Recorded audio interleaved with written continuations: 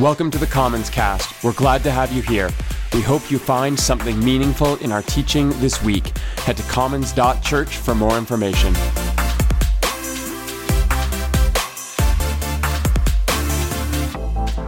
Back to this morning, where we need to set off into the first of what we're calling Advent landscapes. We're going to talk a little bit about an early gift, a flashback, and voices, and how God saves.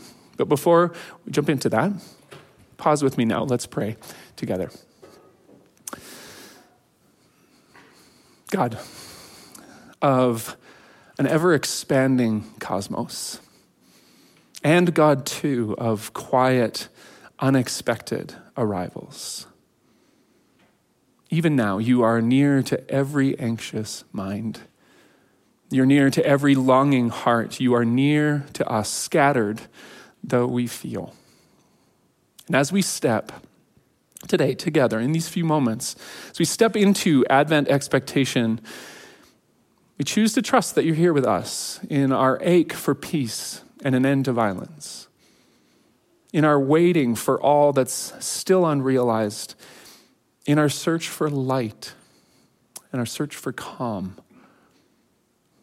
We pray that you'd be with us now as we turn to ancient words, that you would help the words to be quick to settle in us, and that you'd help us to be patient. We ask this in the name of Christ, our hope. Amen. All right. Well, several months ago, I went out to Kananaskis for a hike with some friends from here in the community. If you know me, this is no surprise. I do this often when I can. And on this particular day, I wasn't able to be at the trailhead when my friends were saying they were going to start, so we agreed they would go ahead, I would catch up and find them up on the ridge. Simple enough, right? Now, one of the things that I often use when I hike is an app called All Trails. It has a catalog of hikes from all over the world, and you can download maps to navigate, and also you can track your ventures and brag to your friends about all the fun places you've gone, right? This turned out to be one of those days when having this app was super helpful. Here's an image of our out and back journey that day. Straightforward, right? Straight as an arrow. But what happens when you zoom in is you start to see the specifics of my route that day. And something happened right in that little red circle. The truth is, if you can make it out, is that I couldn't find my way. Look at me, I'm all over the map here. And let me tell you the story. See, I got out there, and I was an hour or so behind my friends. So I was starting to push the pace in this 40-plus-year-old body. And it was early in the season, so I don't have my summer lungs yet. And this particular hike, it follows a river valley for a bit, and then the valley breaks into two more valleys, and the trail goes where? Straight up the ridge in the middle, which I did not know.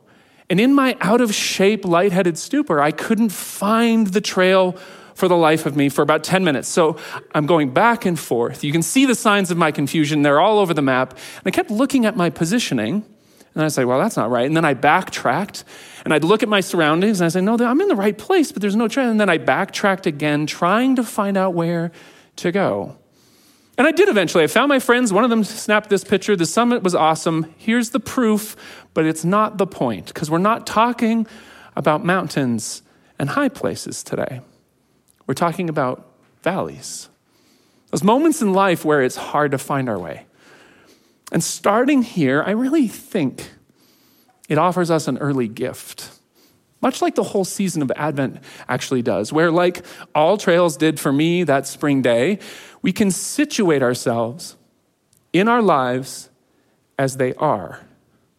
Advent gives you a few weeks to note the features of your life's landscape.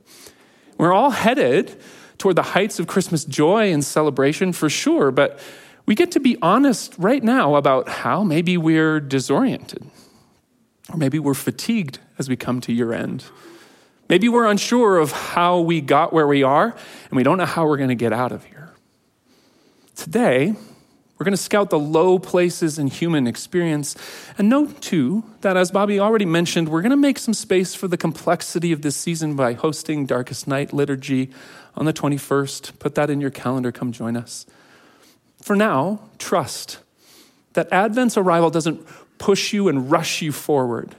There's a chance here to pause and to take a look around and to get your bearings.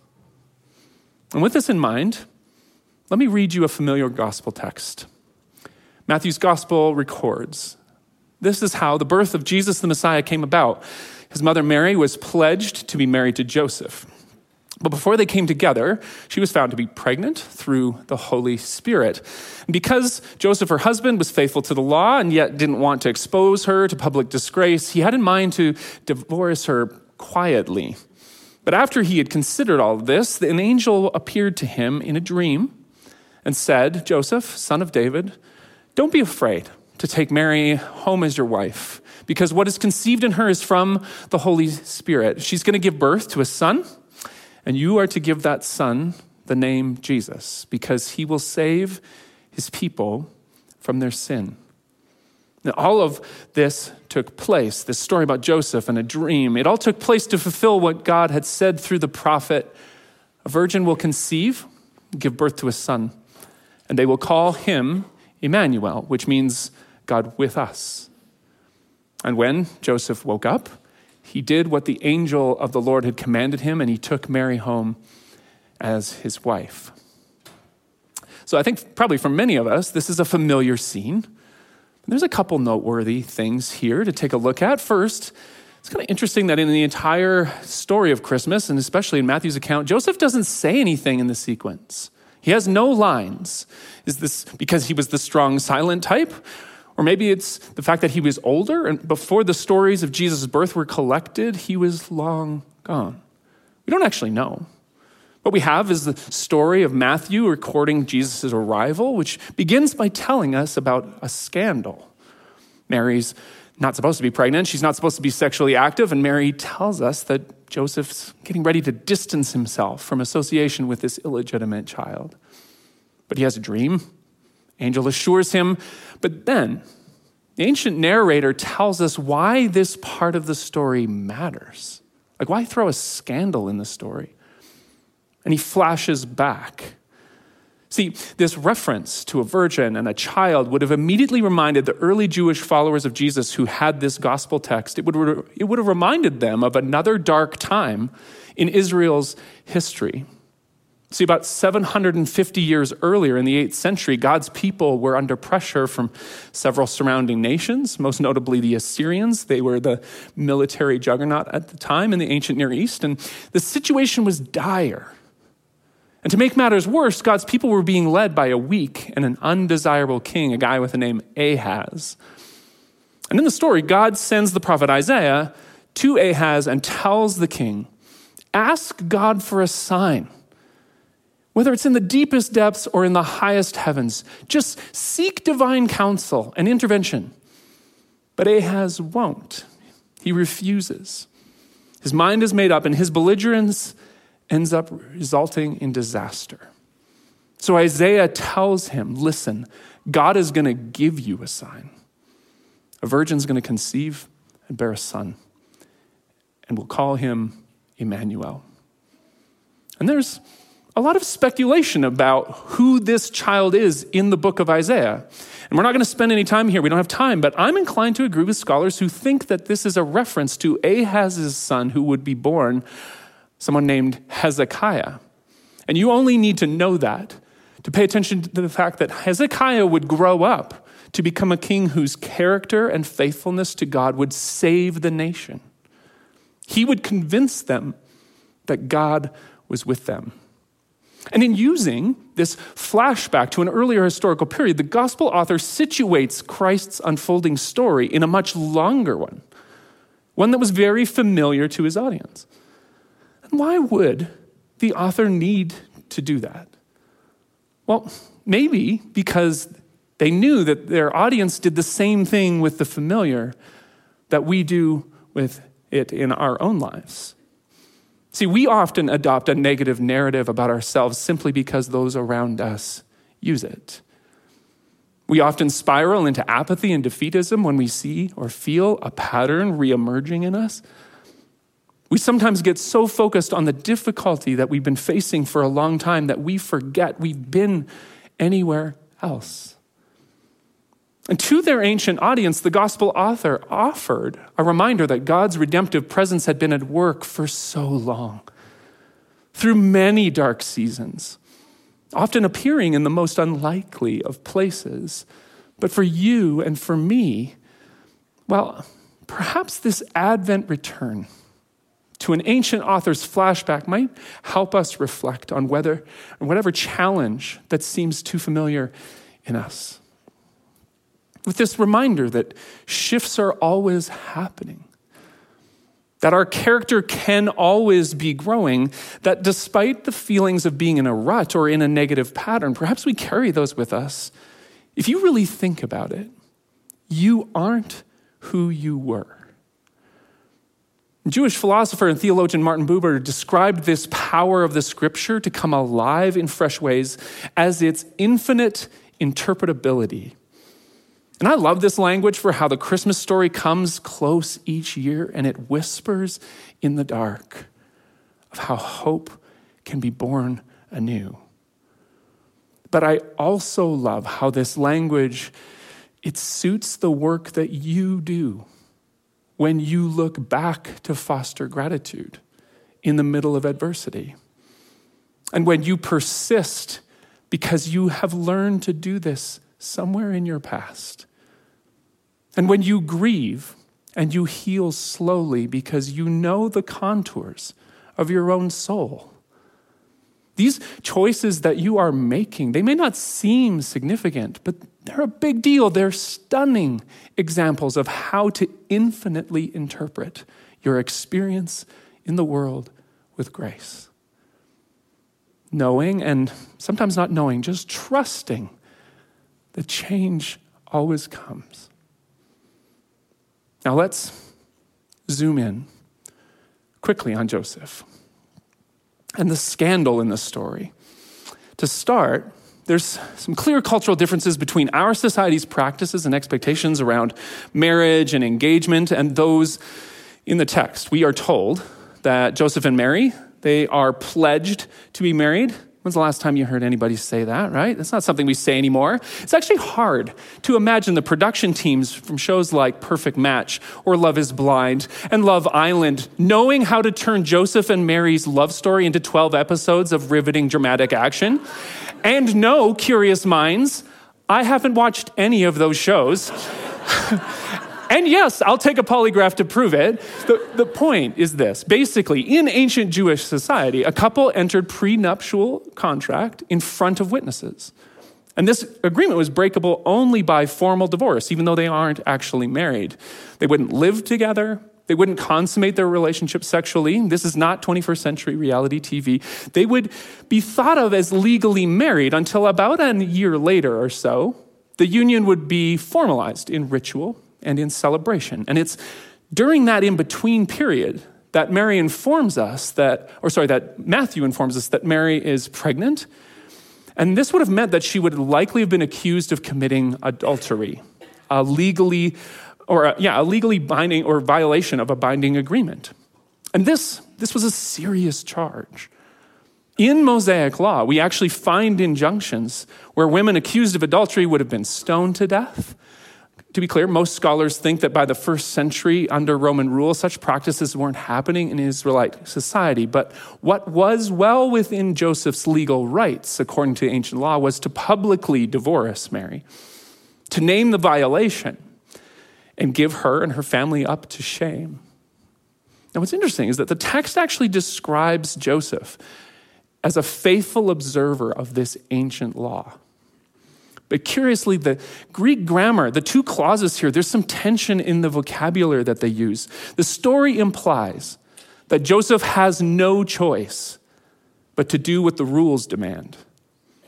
And it implies that Joseph chooses to be more compassionate than what is expected, which is such a poignant picture. See, all it takes is a little imagination, and this concise narrative expands emotionally. It's not hard to imagine a scenario like this playing out in a small rural community that we can imagine. That accusations get leveled and harsh words are said and threats are made.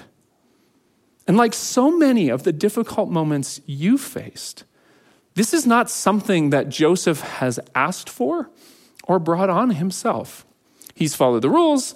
He's taken the high road for a long time. The text sort of implies that he's respected for being a person of good character, which is why it's not so hard to imagine him having trouble sleeping.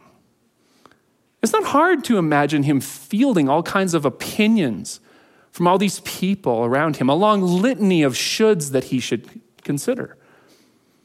It's funny, isn't it? These are the voices that tend to echo in the low points of our lives, right? It's when we're at our lowest that people get free and direct with their advice about what we should do. It's actually when someone's embroiled in tension or controversy, that's when we assume that they should have made different choices. For me personally, it's actually in moments like this when I'm hardest on myself, how I should have done this or that, how I should adhere to others' expectations or face the consequences. If nothing else, this story acknowledges that Joseph's choice wasn't easy, and neither are the choices you make. This story validates how there's a special agony and struggle when you face a difficult diagnosis and everybody has an opinion about what treatment you should use. When you navigate professional setbacks or disappointments and it's hard to find allies. You aren't sure who to trust, whose advice you should take. Or when you discern that it's time for a relationship to shift and be redefined and not everybody can see the good that you're choosing yet. For these and 1,000 valleys like them, Joseph's story assures you that wisdom, it often moves towards you in these moments. The Spirit there, mysteriously and quietly crafting discernment that sometimes it might drown out all the shoulds, but always shapes a courage in you to take whatever step you must. Now, one more quick note here. The NIV translation, Matthew chapter 1, verse 20. I read it to you earlier. It doesn't convey the full measure of the ancient language. It tells us that after Joseph had been considering these things, considering not shaming Mary, that is, this angel appears, which makes it sound like he's just been thinking about what to do. But the tense of the Greek verb here actually implies that he had come to a conclusion. Joseph had made up his mind.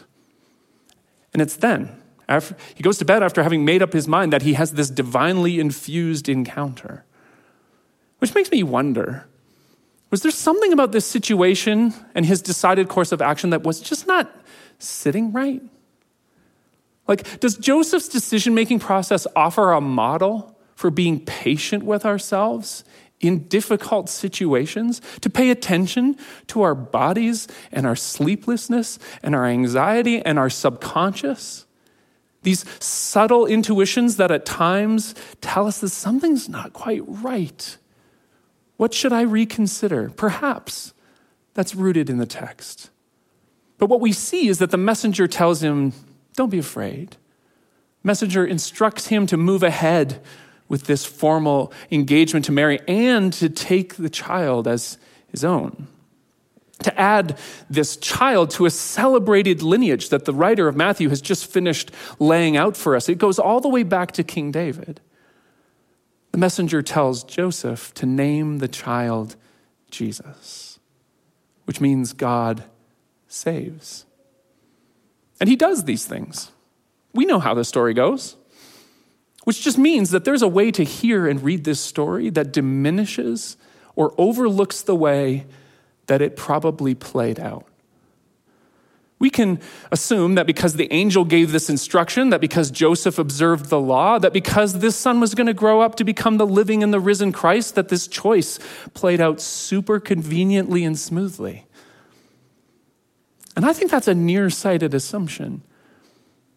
I think what actually it does is it provides an injustice to our own attempts to work our way through the most trying seasons we face.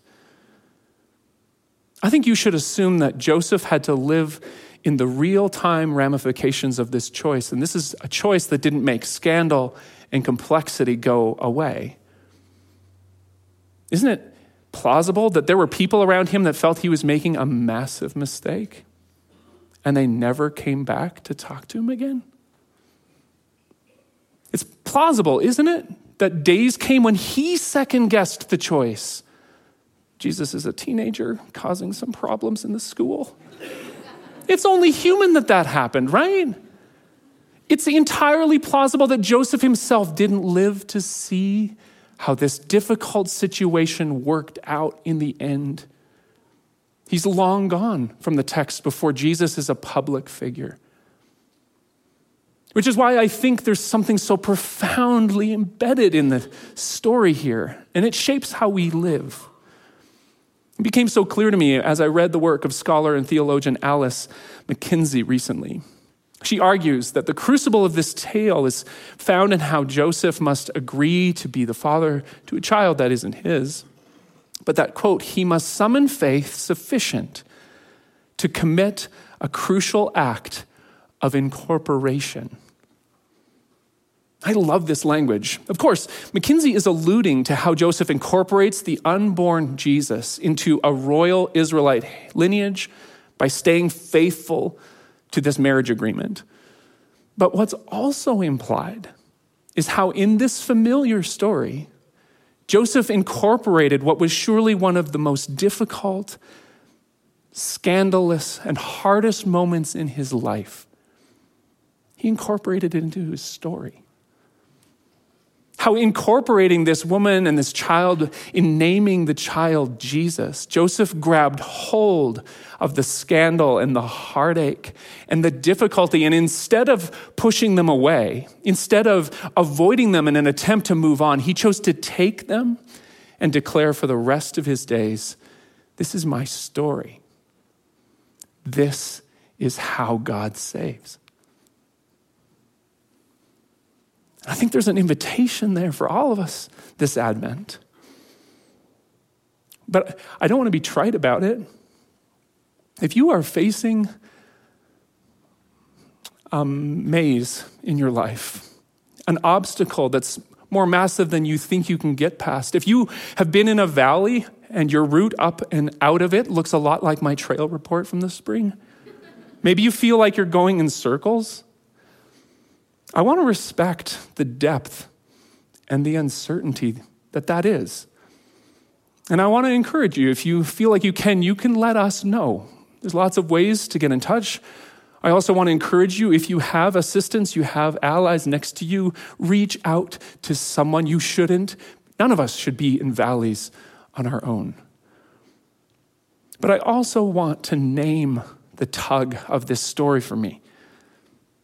See, I think the story is meant to show us how salvation has been and always will be rooted in the deepest truth of our darkest days. How your illness and your sorrow and all the things that have happened to you that you couldn't control, these things were never intended to be erased by redemption's long redemptive arc.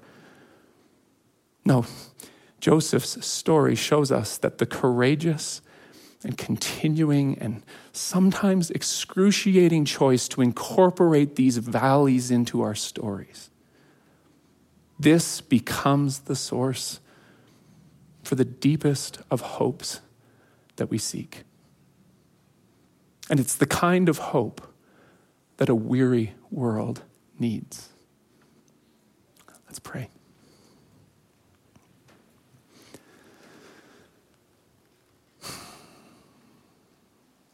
Loving God, in Christ, in the story of Christ's messy arrival in the world, you enter the complexity of our experience. You show us this beautiful image of a descending divinity, here to be in the low and in the dark, with us in all our wandering. And I think that in a lot of ways, you teach us through this to trust the long backstory of grace. this force that renews and moves us along, even sometimes when we don't think it's happening. And God, where we forget or we overlook your tender, generous work, have mercy.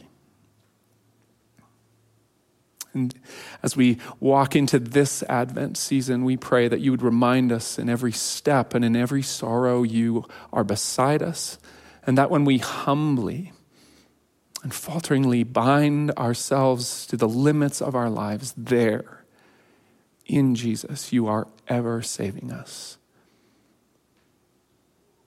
Come and speak peace to every failing heart, I pray, in the name of Christ, our hope. Amen. Hey, Jeremy here, and thanks for listening to our podcast.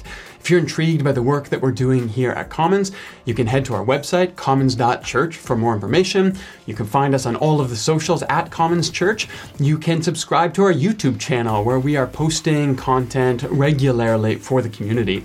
You can also join our Discord server.